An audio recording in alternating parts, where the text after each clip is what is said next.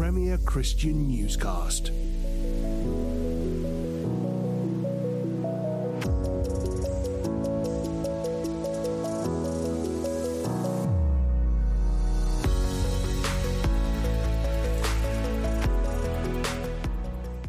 Since the Islamic Revolution of 1979, the government of Iran has sought to tightly control its small Christian minority and suppress the spread of Christianity throughout the population.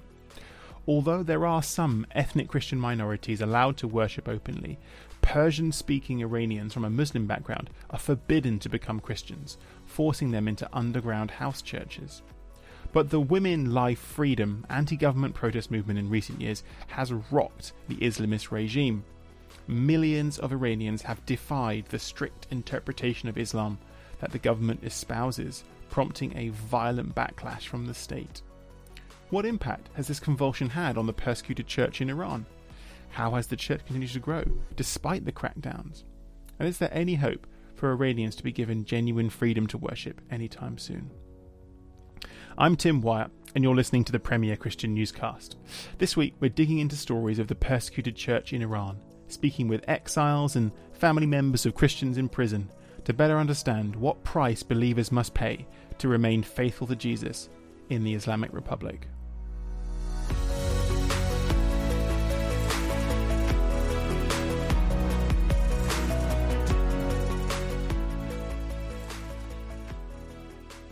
Debrina Bet Tamraz today lives in exile in Switzerland, but she was raised in Iran. Growing up as a member of the Christian Assyrian minority, practicing her faith was begrudgingly tolerated by the regime, but over time, harassment, detention and persecution ramped up until she was forced to flee in 2010. Today, she's an outspoken advocate for Christians in Iran. Can I start by asking you just to kind of explain a little bit about your own kind of backstory growing up as a Christian in Iran? What was that like? How kind of open and free were you able to be about your faith? Sure. I come from a Christian background. I'm a Syrian Christian. So I was born into a Christian family. My parents are pastors. I didn't have to convert to Christianity, which made my life a little bit easier because we belonged to the community. We were allowed to attend the church, attend Christian schools. I went to Catholic school. So I experienced more freedom as I was a recognized Christian believer. Because my father was an evangelical pastor of an Assyrian Assemblies of God church in Iran, we did face discrimination and persecution. We were threatened quite often since I can remember. My father would go missing very often. He would be interrogated. There were threats on me and my brother of being kidnapped. Growing up, we understood the price that we pay to follow Christ.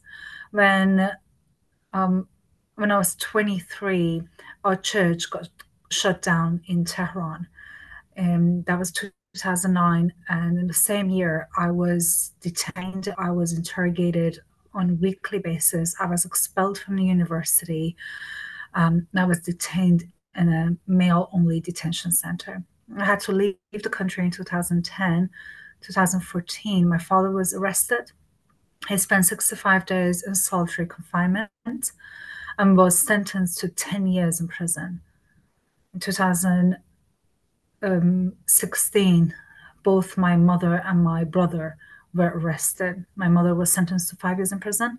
My brother did 1 year in prison and was let go, was free due to Corona, which we are very grateful. Wow. So even though it was kind of officially tolerated, in reality, the government, the state was not happy about you helping run a church, practicing your faith, being a Christian. Yes. and that wasn't, as you say, it's not because you're a convert, it's because you believed in Jesus. Because we are Protestant, so as long as you cooperate with the government and you comply to the rules and regulations, which became harder and harder every year. So if you're a traditional church and you only preach in Assyrian or Armenian, if you do not have any literature in Farsi, and if you don't allow Iranian to attend your church, you do have certain freedom. You still need to cooperate with the regime. They tell you, they dictate what you need to do, and you have to comply. However, again, since Ahmadinejad's presidential law changed extremely, and today Protestant churches, Protestant believers are considered a danger, a threat to the regime. They are considered terrorist, Zionist, and actors active against national security. Wow. And did your parents' church, did they were they keen to try and evangelize and share the faith with kind of Farsi speaking Muslims? They didn't want to just kind of keep within their own community, but they wanted to share Christianity beyond the walls, and that's what the government was particularly upset about. I mean, our church was open. We had hundreds of Iranian attending our church. Our services were both in Assyrian and in Farsi, which was completely illegal back then. We didn't do anything illegal. We were not evangelizing. We were not going on the street talking about Christ. But however, if someone wanted to come to church, be informed, legally we were allowed to answer. So yes, we had many believers in our church, and our church was growing and striving. We could see God's work, and that was the issue, because Christianity is growing in Iran, especially Protestant Christianity. People are more and more interested in Christian faith, and they're drawn to this faith. So in 2009, the government, we were the first church that got shut down in Iran. So they did back then tell us or give us the option to either keep the church only for Assyrian people and do not conduct any more Farsi services, or that they will take away the church. We prayed about it, and we went, we took our time and prayed, and God clearly told us to let go. He told us that it's okay if the government shuts down the church and closes the doors, because he will open the gates of heaven. And if they arrest us, he will raise 4 times, 10 times more men and women of God who are going to shout hallelujah on the streets. And we decided that we do not want the building, and we're not going to comply to or cooperate with the government. And so despite this kind of tightening of persecution and the stricter rules, you said the church in Iran is still there actively growing, both within kind of Assyrian communities and in kind of Persian communities. Absolutely. It's one of the fastest growing churches in Middle East and in the world, I believe. Yes, because Iranian are very eager. They're very hungry, thirsty for the truth, for God. Most Iranians believe in God. However, they have been deceived. They have been lied to. They have a government that functions on lies. So it does make you think, is this a true religion? Is this really how faith should look like? Am I allowed really to deceive and lie and cheat? So they are seeking for God. And I believe that Jesus is literally standing in the middle of the country, like in the middle of the sea, and just fishing from right and left, because there's so much fish in the sea. And Christ is the one who is evangelizing. We were not. He is. He is meeting people through visions and dreams. There's a say among ex-Muslims, have you seen the white man? So very often that they would ask each other, have you seen the white man? Because the white man, being Christ, appears to people, whether it's through visions or dreams or literally in person. He is the evangelist, and people get to encounter him and meet with him personally. And the numbers of Christians is growing. That's amazing and really encouraging to hear. Has there been any kind of intersection between the church and the recent protest movement, women, life, freedom, that we've seen in Iran in recent years? Or is that a completely kind of separate kind of political only movement? No, I believe they are the same. I believe these are people saying, we want the freedom of choice. We want to believe. We want to choose for ourselves. We don't want to be told what to believe, what to choose. In fact, when you say women life freedom, it says, allow me to choose what I wear. Allow me to choose what I believe. Allow me to choose how I can act. And it's a cry for freedom. Just as Christians are crying, converts are saying, allow me to choose my own faith, my own lifestyle. I do not want to believe in your religious ideology. I want to have my own choice. I would like to convert to another faith because this is what I want to, what I believe in. And I believe both are all of them are actually a shout of religious freedom, a free choice of belief, of thoughts. So I do believe that we are here one, and we are asking for the same thing. And does it give you kind of hope for the future that there is a possible future for Iran not under the regime of the Ayatollahs and a potential future for Iran where you could return, for example? It has to be. Darkness cannot continue. There's evil, there's darkness on that country, and people are suffering every day. This cannot continue. People cannot continue to suffer for so long. We have suffered for so long. People are very wise, they're awakened, they're educated.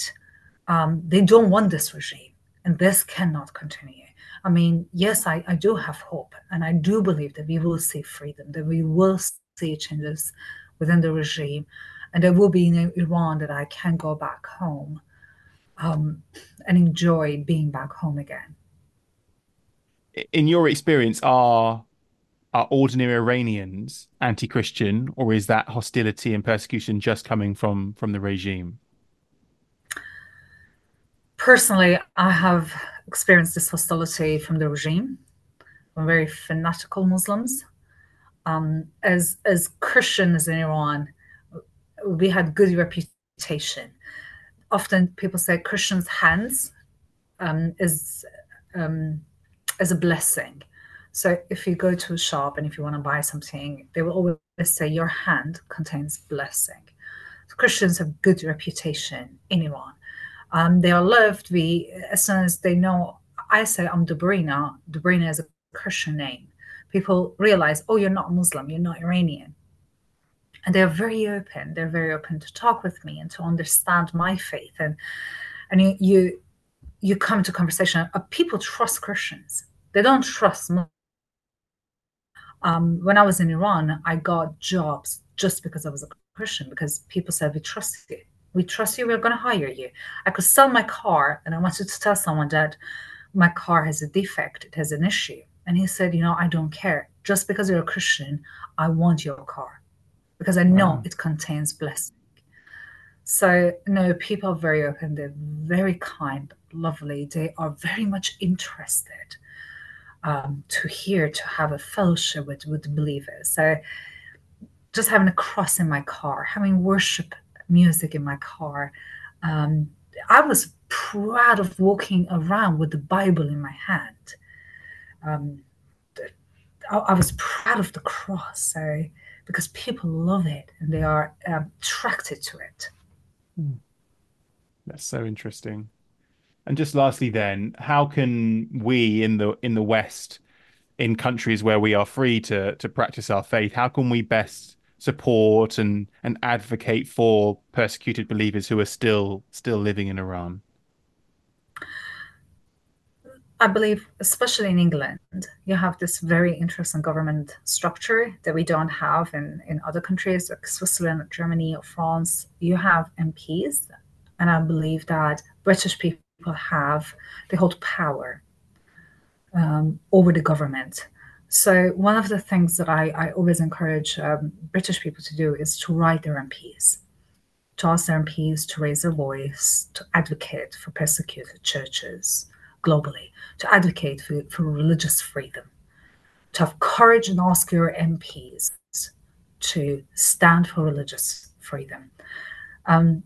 Speak out, use media, use advocacy, social media, everything to raise awareness about 365 million of people who are being persecuted today.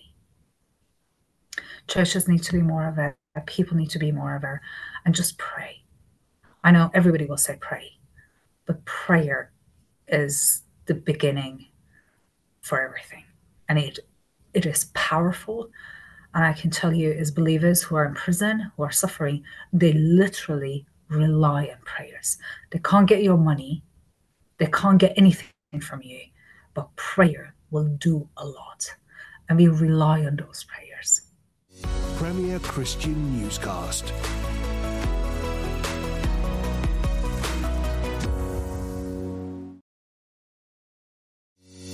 Premier Christian Newscast.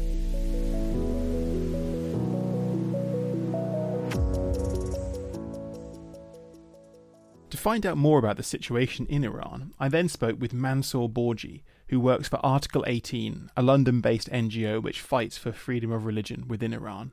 I guess my first question I'd love to ask is, do we know how many Christians there are in Iran at present? Or is that just simply an unknowable question? It's knowable to God, of course, but for many of us, this was unknowable, and still is a mystery. It's a billion-dollar question that everybody asks, from policymakers, lawmakers to analysts. But and it was all dependent on the guess, and what people guess the number. Guessing game. That's the word I was looking for. Because the nature of the church at the moment is half overground and half underground, and perhaps some percentages isolated believers who become Christian through internet and satellite television broadcasting Christian teaching, and remain disconnected from the churches. But there are estimates from ministry and Christian organizations on the ground. So the numbers varied quite significantly. In recent years, in 2020, a secular group of surveyors conducted a survey on the Iranian attitude towards religiosity. And it was a very general survey.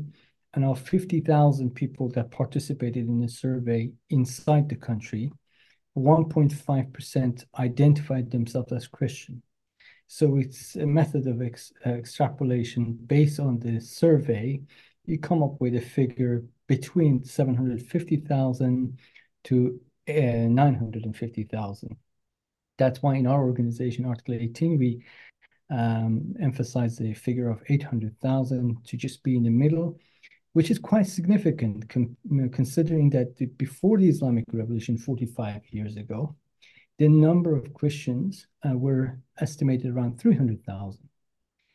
And this was that number mainly portrayed the Assyrian and Armenian ethnic religious minorities. And their number have shrunk. Now it's less than 100,000. So the remainder of that, it could be 700,000, or what we call the Persian speaking Christians. It could be from many other ethnic groups, but mostly from Muslim background. So that's somehow gives us a picture of what is happening. So it sounds like you're saying that actually the kind of official allowed church, the overground church, which is mostly kind of historic Christian minorities, Assyrians and Armenians, is actually now massively outnumbered by Christians who are converts from a kind of Persian Muslim background. That is true. That is true. But then we should also not miss the fact that the number of what we call the Persian-speaking church also includes some of the Armenian and Assyrians who have chosen to worship together with other ethnic groups and not to divide along the lines of ethnicity or language. And those group of people also subject of persecution because they basically provide the opportunity for Iranians from any background, ethnicity or religious background, to have fellowship with them. So am I right in saying that the Iranian government kind of tolerates Christian churches if they keep their services in Assyrian or Armenian and don't try and proselytize to Muslims? They are kind of allowed to be out there in the open. But if a church would seek to be, as you say, a kind of cross-ethnic church open to all Iranians, that's actually breaking the law, and they can be subject to persecution, harassment, arrest. Absolutely spot on. And that's the reality, not just in Iran, but throughout the history and even in our modern times in other countries too, like in China, the Communist Party leaders were talking about Chinese brand of Christianity, which basically means to affirm the policies of the government and restrain from doing anything that is not under the control of these more totalitarian regimes that want to have a control over all aspects of people's lives. Hmm. Do you think the regime's hostility to Christianity, is it primarily religious because it's a kind of Islamist regime and therefore they don't like Christians, or is it political because they're a kind of authoritarian regime and therefore they see any dissent as a threat to their rule? I would say both. So for many of them who are zealot religious leaders, it's intolerable that people are converting to other faiths. And of course, many become atheists, some turn to historical Iranian religion, but those that convert to faith like Christianity are also targeted. So there's religious element to it. But I think Iranian government has become pragmatic, at least those who are in power. They realize they cannot control this. They are themselves to be blamed, basically, by the way they have ruled using the name of Islam, and yet corruption is widespread, and the economy is broken down. All the promises of the revolutionaries have failed. So people have turned their back to them, even the core supporting groups of farmers and the more religious communities as well. However, when it comes to organized religious activities, the totalitarian regimes do have a problem with it. So in China, for instance, you go to a state church, you may be fine because they know what you're doing, what you're conveying to the congregation. But if you go to a house church or somewhere that they don't have an eye or they don't have a control over it, this dictatorial paranoia, as they say, kicks in. They want to know what is going on to be able to control it. And this is when the state requires obedience and worship. They want you to do what they ask you to do. And the church has never, or in most parts, has never complied with that. And therefore, there's a political aspect, as you mentioned, in why they persecute Christians. Iran's supreme leader in 2010 spelled this out very clearly. He talked about the plots of the enemies of Islam and Iran to weaken people's faith in Islam. And he named three groups mainly: the Baha'is, which is one of the most persecuted religious minorities in Iran, talked about a network of house churches, and then he talked about false mysticism, which includes all the dervishes and people that do not necessarily have the version of Islam that they would like to people to adhere to. So since then, we have had an incredible increase in the number of people arrested, detained for their Christian faith and activities, because the top leader identified them as a threat against the state. And yet, despite the kind of persecution ramping up, the church is still growing, which seems kind of remarkable. Yeah, and you imagine that the state will learn lessons from history that it shouldn't. We had a pastor in Iran who was martyred in 1994. This year is the 30th anniversary of his martyrdom. He was arrested, detained, and imprisoned for 9 years before his execution order was passed to him. Under the international pressure, he was released, but 6 months later, he was brutally killed. But I remember that during my time in Iran, and I had a chance to have some discussions with him. He insisted on this very vivid and visual example. It says Christians are like a ball. The harder you hit them on the ground, the higher they go up. And I think that simple message is something that the Iranian government hasn't realized. They closed down many of the Persian-speaking churches. Of all the churches that existed before the Islamic Revolution and probably a little later, all are closed down. Only 4 Anglican churches do still stand, but since COVID, they haven't been able to have worship services either. And because of this, many Persian speakers had to worship in-house churches, getting together with other, perhaps 5, 10, 20 of them. And this has broken all the geographical boundaries, and therefore you don't have just churches in major cities, you got them in villages, in rural places as well. Which is, I guess, super encouraging for us watching on to see that actually no matter how much pressure, how difficult it is to believe, people are still courageously kind of gathering in their front rooms, knowing the risks, being fully aware of the risks they take, but desperate to read the Bible together, to pray together, to learn more about Jesus. Absolutely. And I think there's one aspect of it is to encouragement to see the resilience and be inspired by it. But at the same time, I think that challenges us, not just encourages, but also challenges us to see the pain and the suffering that many of them go through for this very basic fundamental right that we take it for granted, perhaps in the West. So that as a member of the body of Christ, when we see another member of the body in pain, we rush to help. And I think there's many ways that we can help to alleviate the pain and pressure by being their voice. There's been a lot of coverage in the West about the kind of wave of anti-government protests sparked by the tragic death of that woman who by the morality police. Do you honestly believe that kind of there are cracks appearing in the regime, that their kind of hold on power is weakening, or do you think they've managed to kind of put down this protest movement and that there's no real hope that kind of religious freedom will come to Iran anytime soon? Well, I think the no dictatorial regime or totalitarian regime has lasted for too long.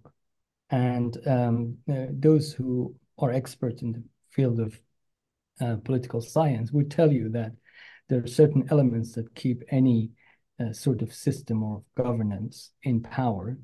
And when all those pillars are knocked down, mainly by their own failure, basically the Iranian regime's failure, then you don't have, the last one perhaps is the sheer use of violence that has kept them in power. The crackdown, just imagine just a few years ago, we had another uprising over petrol prices, and in 3 days, 1,500 people were killed.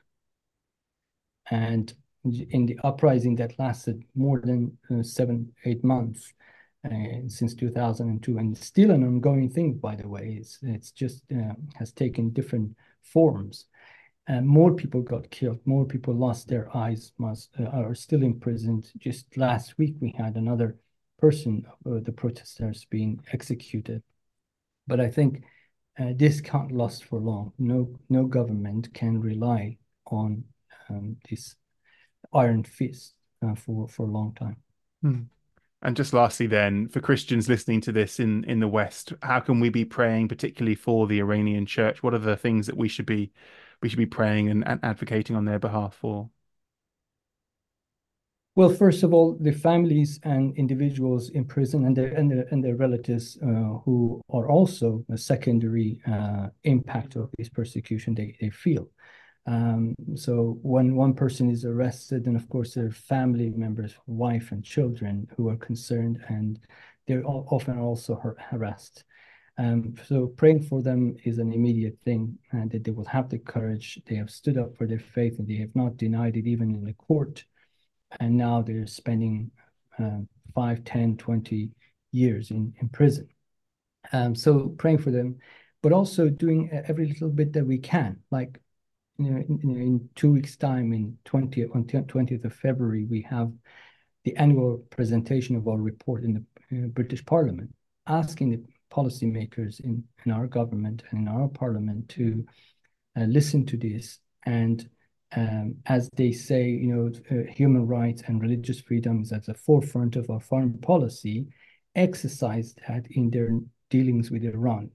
So we asked church members to lend their voice by inviting their MPs. There is a petition that we have on our website, but just clicking 2 minutes, maybe even more, just put your postcode and an email address and press the button, and your MP gets a letter invited to this meeting where they can be exposed to have testimonies of pastors who were arrested and imprisoned. Their church was completely closed down, and they get exposed to the reality. So when they make decisions about the dealing with Iran, these things do affect. And Iranian government has proven to respond to this sort of pressure. They may put up a brave face and say it's not, but in reality, they do, as we have seen in the last 45 years. Mansour was then able to put me in touch with Fatima, another Christian Iranian exile living this time in New Zealand. Her brother Yasser is currently in prison in Iran after he was caught leading an underground house church. Mansour kindly is also doing the translation. I'd love to start by asking you just to share a little bit of your own background growing up in Iran. Did you grow up as a Christian, or did you convert when you were older? What's your own kind of story? So she's born and raised in Iran, Tehran, and she's married, has a child, but says, born into a Muslim family. We were assumed Muslim, but I never had any personal conviction. In 2013, she had immigrated to Australia, and there she got introduced to Christian. And I am proud Christian. I have a strong conviction now, and I follow Christ with all my heart. Thank you. And your brother Yasser, did he become a Christian separately while he was still in Iran? How did he come to be leading the house church? So Yasser came to faith separately in Iran, but how and when I don't quite remember. But it was after I had immigrated and became a Christian. But although he became a Christian later, but he's now even more mature, and whenever I feel I need spiritual guidance, it's his words that brings me comfort, and the strong believer. And what is the situation for Christians like Yasser in Iran? His church is, I guess, not like registered with the authorities. So did he know that it was very dangerous to be leading a house church like that? So obviously in Iran, conversion to Christianity and also conducting house church activities such is not supported by the law or by the government. And there are obviously risks attached.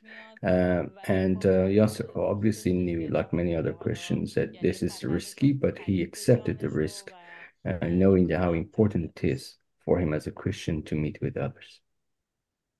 And how many people would be attending Yasser's house church? Was it growing? Were there more people like him and you, people from Muslim backgrounds, becoming to faith in Jesus through churches like that? So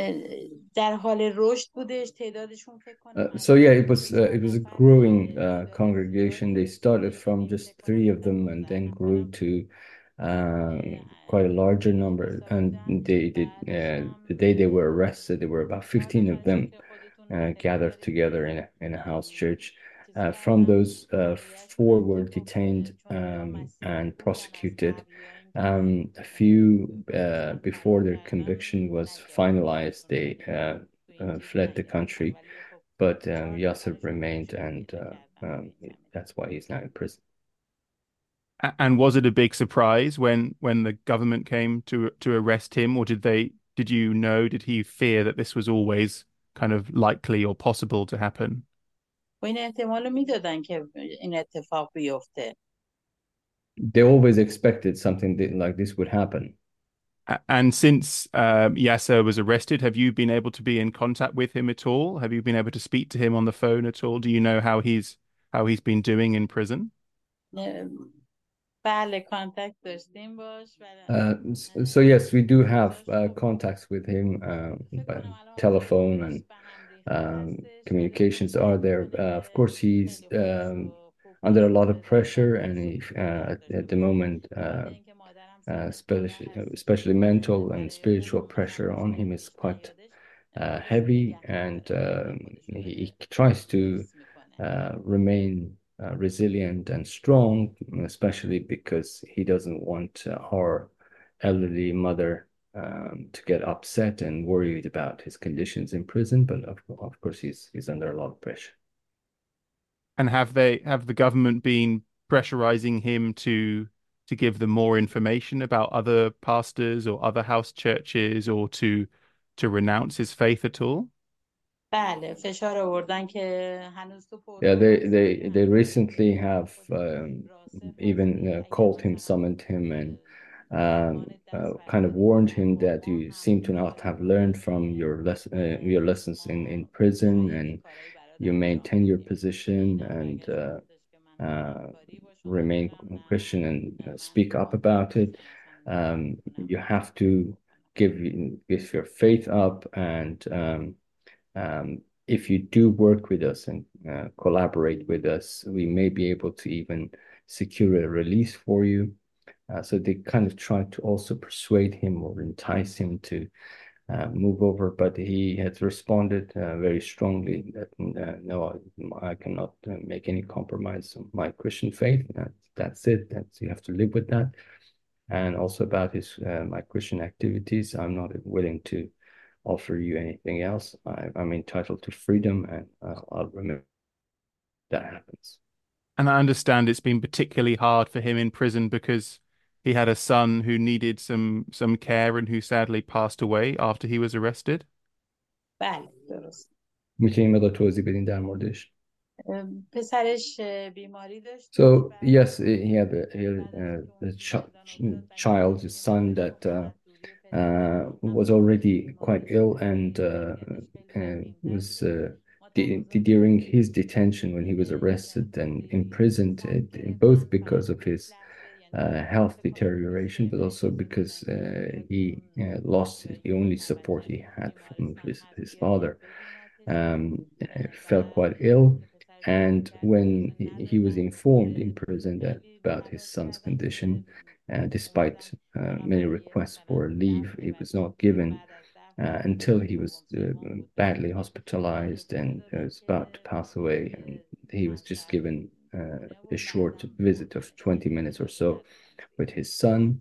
Later, when his son died, the prison authorities did not give him a leave to be in his son's funeral, and only the permissions came through a couple of days after the burial, and for a short while he was just home, and he couldn't say goodbye to Charles, so he preferred to go back to prison and not stay the whole length of his furlough. I'm sorry, that sounds really, really difficult. Do you have any idea what the future might hold for Yasser? How long he will stay in prison, or yeah, what happens next? تصور من که خیلی یعنی So it's really difficult on all family and including myself. I'm traumatized. We're feeling so exhausted and really only hope that he'll be released soon and leave the country, because this government is very unpredictable, and the things that they do, every day something horrible and shocking could happen. So I even have my nightmares and continue to worry about him and his conditions. So yeah, that's generally how they feel. بیاد بیرون و بیاد پیش من، یعنی دیگه ایران نمونه که بخواد. We've been hearing a lot in the news here in the UK about the anti-government protests, women, life, freedom in Iran.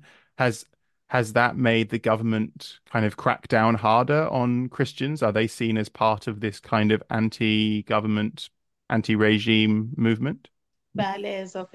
She says, I think that the pressure since has increased definitely, because the government feels unstable and wants to maintain control, and therefore not just Christians, Baha'is and other faith groups that the government has an issue with.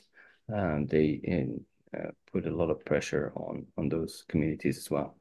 And do you have any hope that things might change in Iran, that there might be a new future where there is freedom for Christians to worship freely, that the government might fall?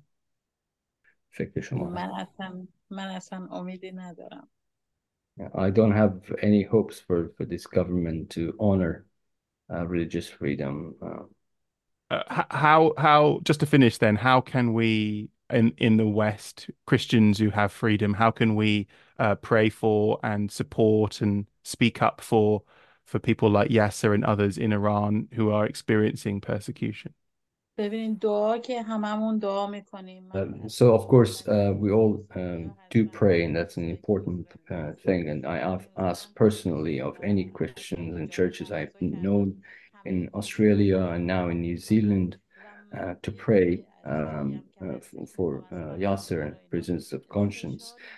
But also what I would like is to, especially for Christians involved in media, is to cover this subject and increase the pressure on the Iranian government, which seem to respond to this sort of negative publicity in a way to alleviate that pressure from the prisoners and to lessen their pain. Well, thank you very much, Fatima, for speaking to me and sharing your story. I know it's not an easy thing to talk about, so I'm very grateful. ممنونم. منم سپاسگزارم ازشون. And I'm grateful to you as well for this interview. In all honesty, nobody really knows how the next few years will unfold for the persecuted church in Iran. Perhaps repression will continue to ramp up as a desperate, embattled regime resorts to more and more violence to maintain its rule. Or perhaps over time, the Islamic Republic will begin to crumble away as more Iranians boldly stand up against the Ayatollahs. What does seem likely is that despite the dangers, more and more Iranians will meet with Jesus, and the church will continue to grow.